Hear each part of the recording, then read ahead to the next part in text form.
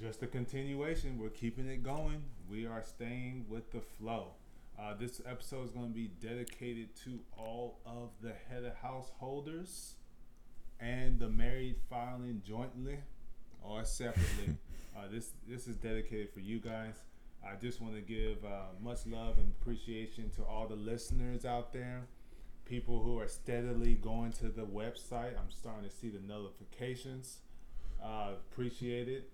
And hopefully you guys are joining the Dub Club so we can give you additional content to pretty much enhance our financial literacy. So we're going to go ahead and talk about the child tax credit. It's only qualifying to those individuals who have children or a qualifying child. So just want to give brief description of what it is, like kind of like a dictionary definition of what a child tax credit is. So it is given to American taxpayers for each qualifying child who is under the age of 17 at the end of the tax year. There has been recent legislation as of December 2017 that increased it to 2,000 from 1,000. It was previously 1,000. So it is pretty much meant to give additional tax relief for those who, don't make as much. So as it says, a credit that reduces the taxpayer's liability on a dollar for dollar basis. Again, intended to provide an extra measure of tax relief for taxpayers with qualifying dependents. So that is pretty much what it is. So based upon your taxable income, as we talked about in the last episode when we broke down that 1040 form, you're going to get that credit. And hopefully you'll be able to receive the entirety of the credit based on what the tax table that you fall under. And if you do, that is additional money that's being on top of what it is that you've earned. So we just want to pretty much talk about the different options and pretty much starting to build foundational generational wealth. You got to start somewhere. So this is a good start as far as contributing to your kids, those dependents' future, giving them a great stepping stone once they enter in college and into the workforce itself in their designated careers. Mm-hmm. So I just wanted to go ahead and head this one because I use it every day at work, trying to give a lot of people additional information, different ways on how to help their kids, because there's a lot of us adults out here that just, that's extra money for me, thank the Lord. Now then your kids are sending off and they ain't got no money to do nothing. So, I have no kids, that's why I'm not saying nothing. Brother got it. Got children. One for the Father, Son, and the Holy Ghost. 3 of them. Yes. Lord. So, what I basically do and try to educate people to do is use that child tax credit to help fund their future. So there's a few different ways you can do it. The simplest way would be I'm going to open up a custodial account because those are free. You don't have to worry about having a certain balance in the account to waive monthly service fees, monthly bank fees, or anything like that, because it is for the kid. It's for the child. So you have that. Again, that isn't earning money. It's just sitting there at 0.01%. So you're not earning anything with that. So the other option is a CD. You can do a CD. You can lock it up and do it in concert with when you typically receive your tax return.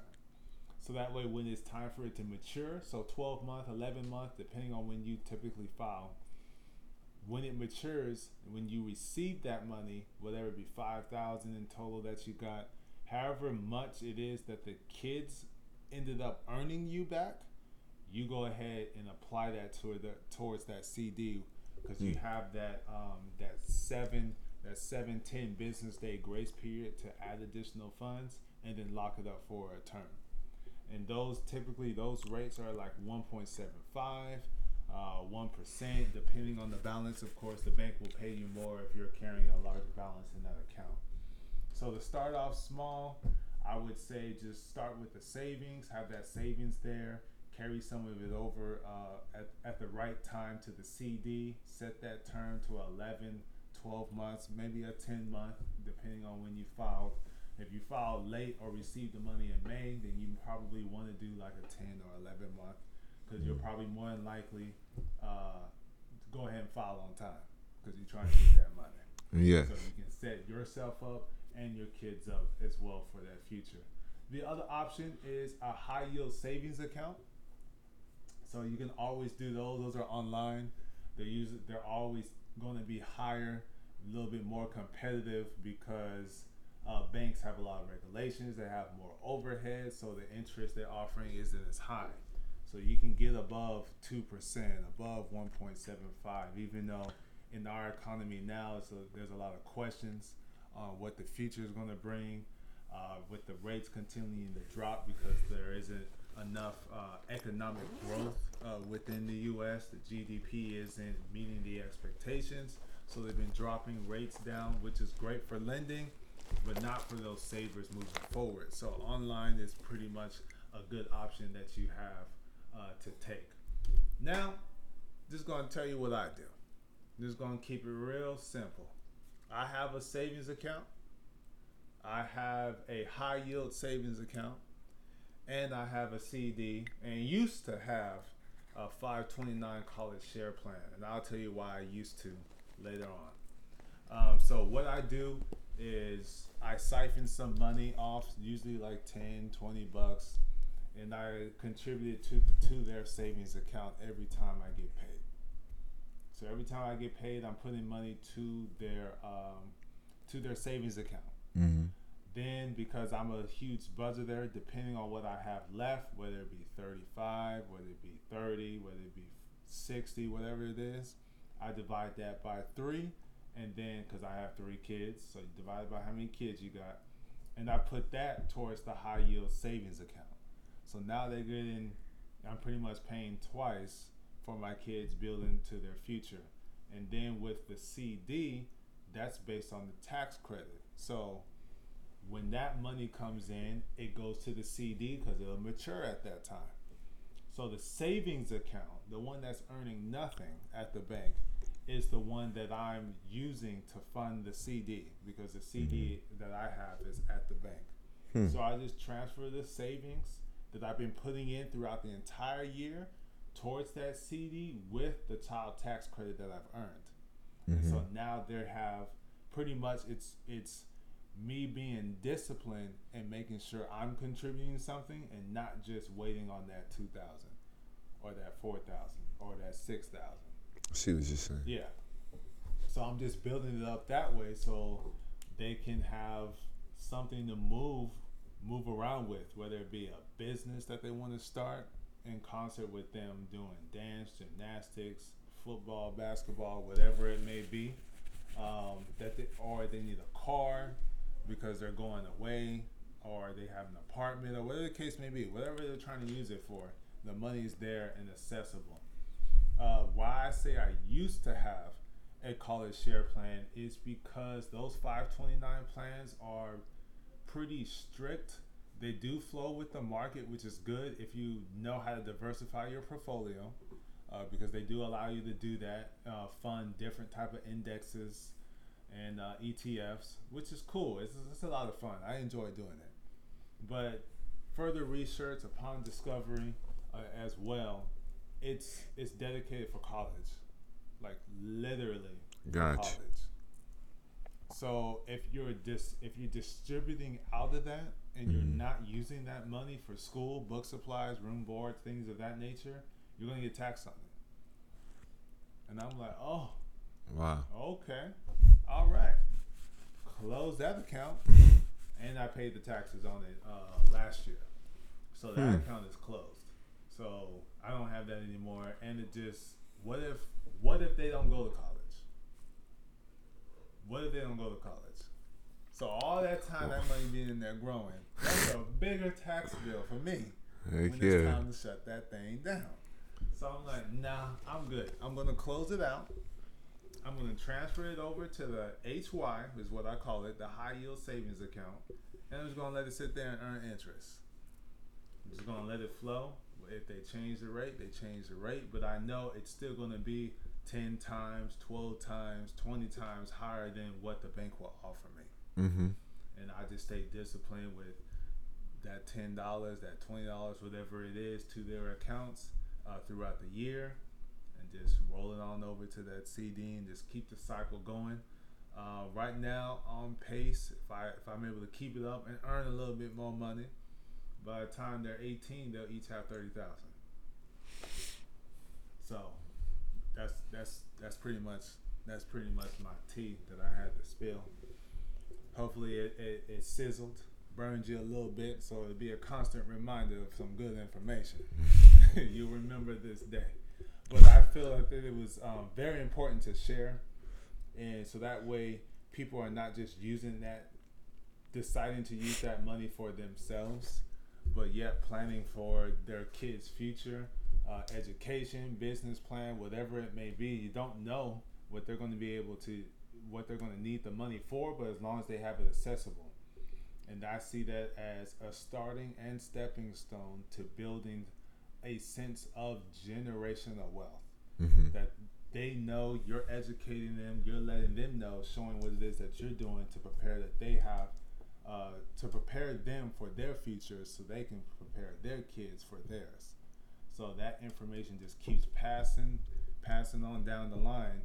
And now we're uplifting many cultures, many people of racial ethnicities. Some words I cannot say.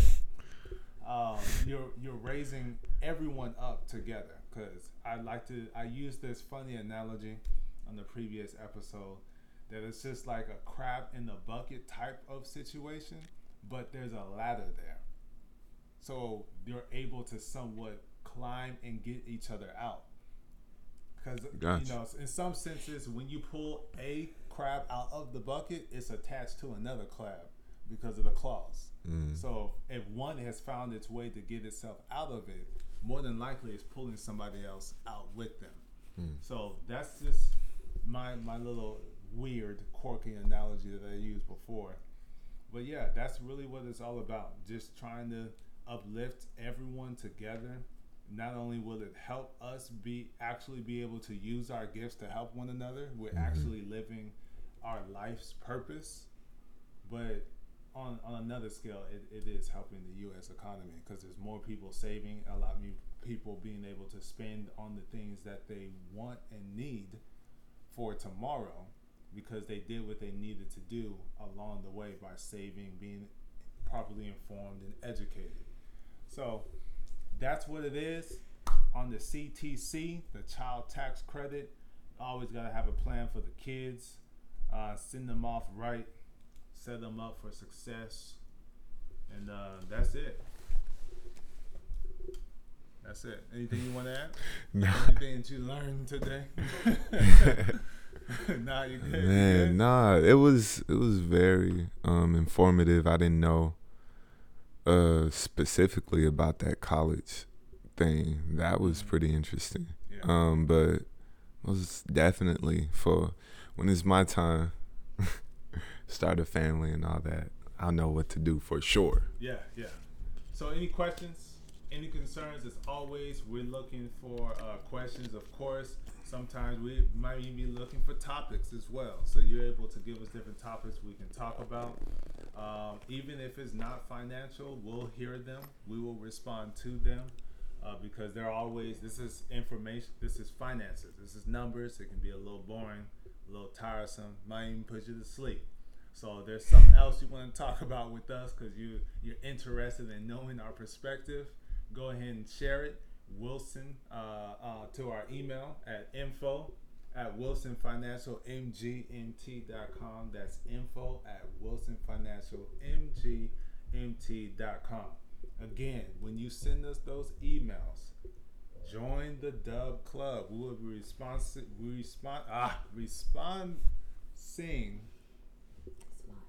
responding. Jesus, I cannot speak. Responding directly live from the Patreon. So please go ahead and join the Dub Club.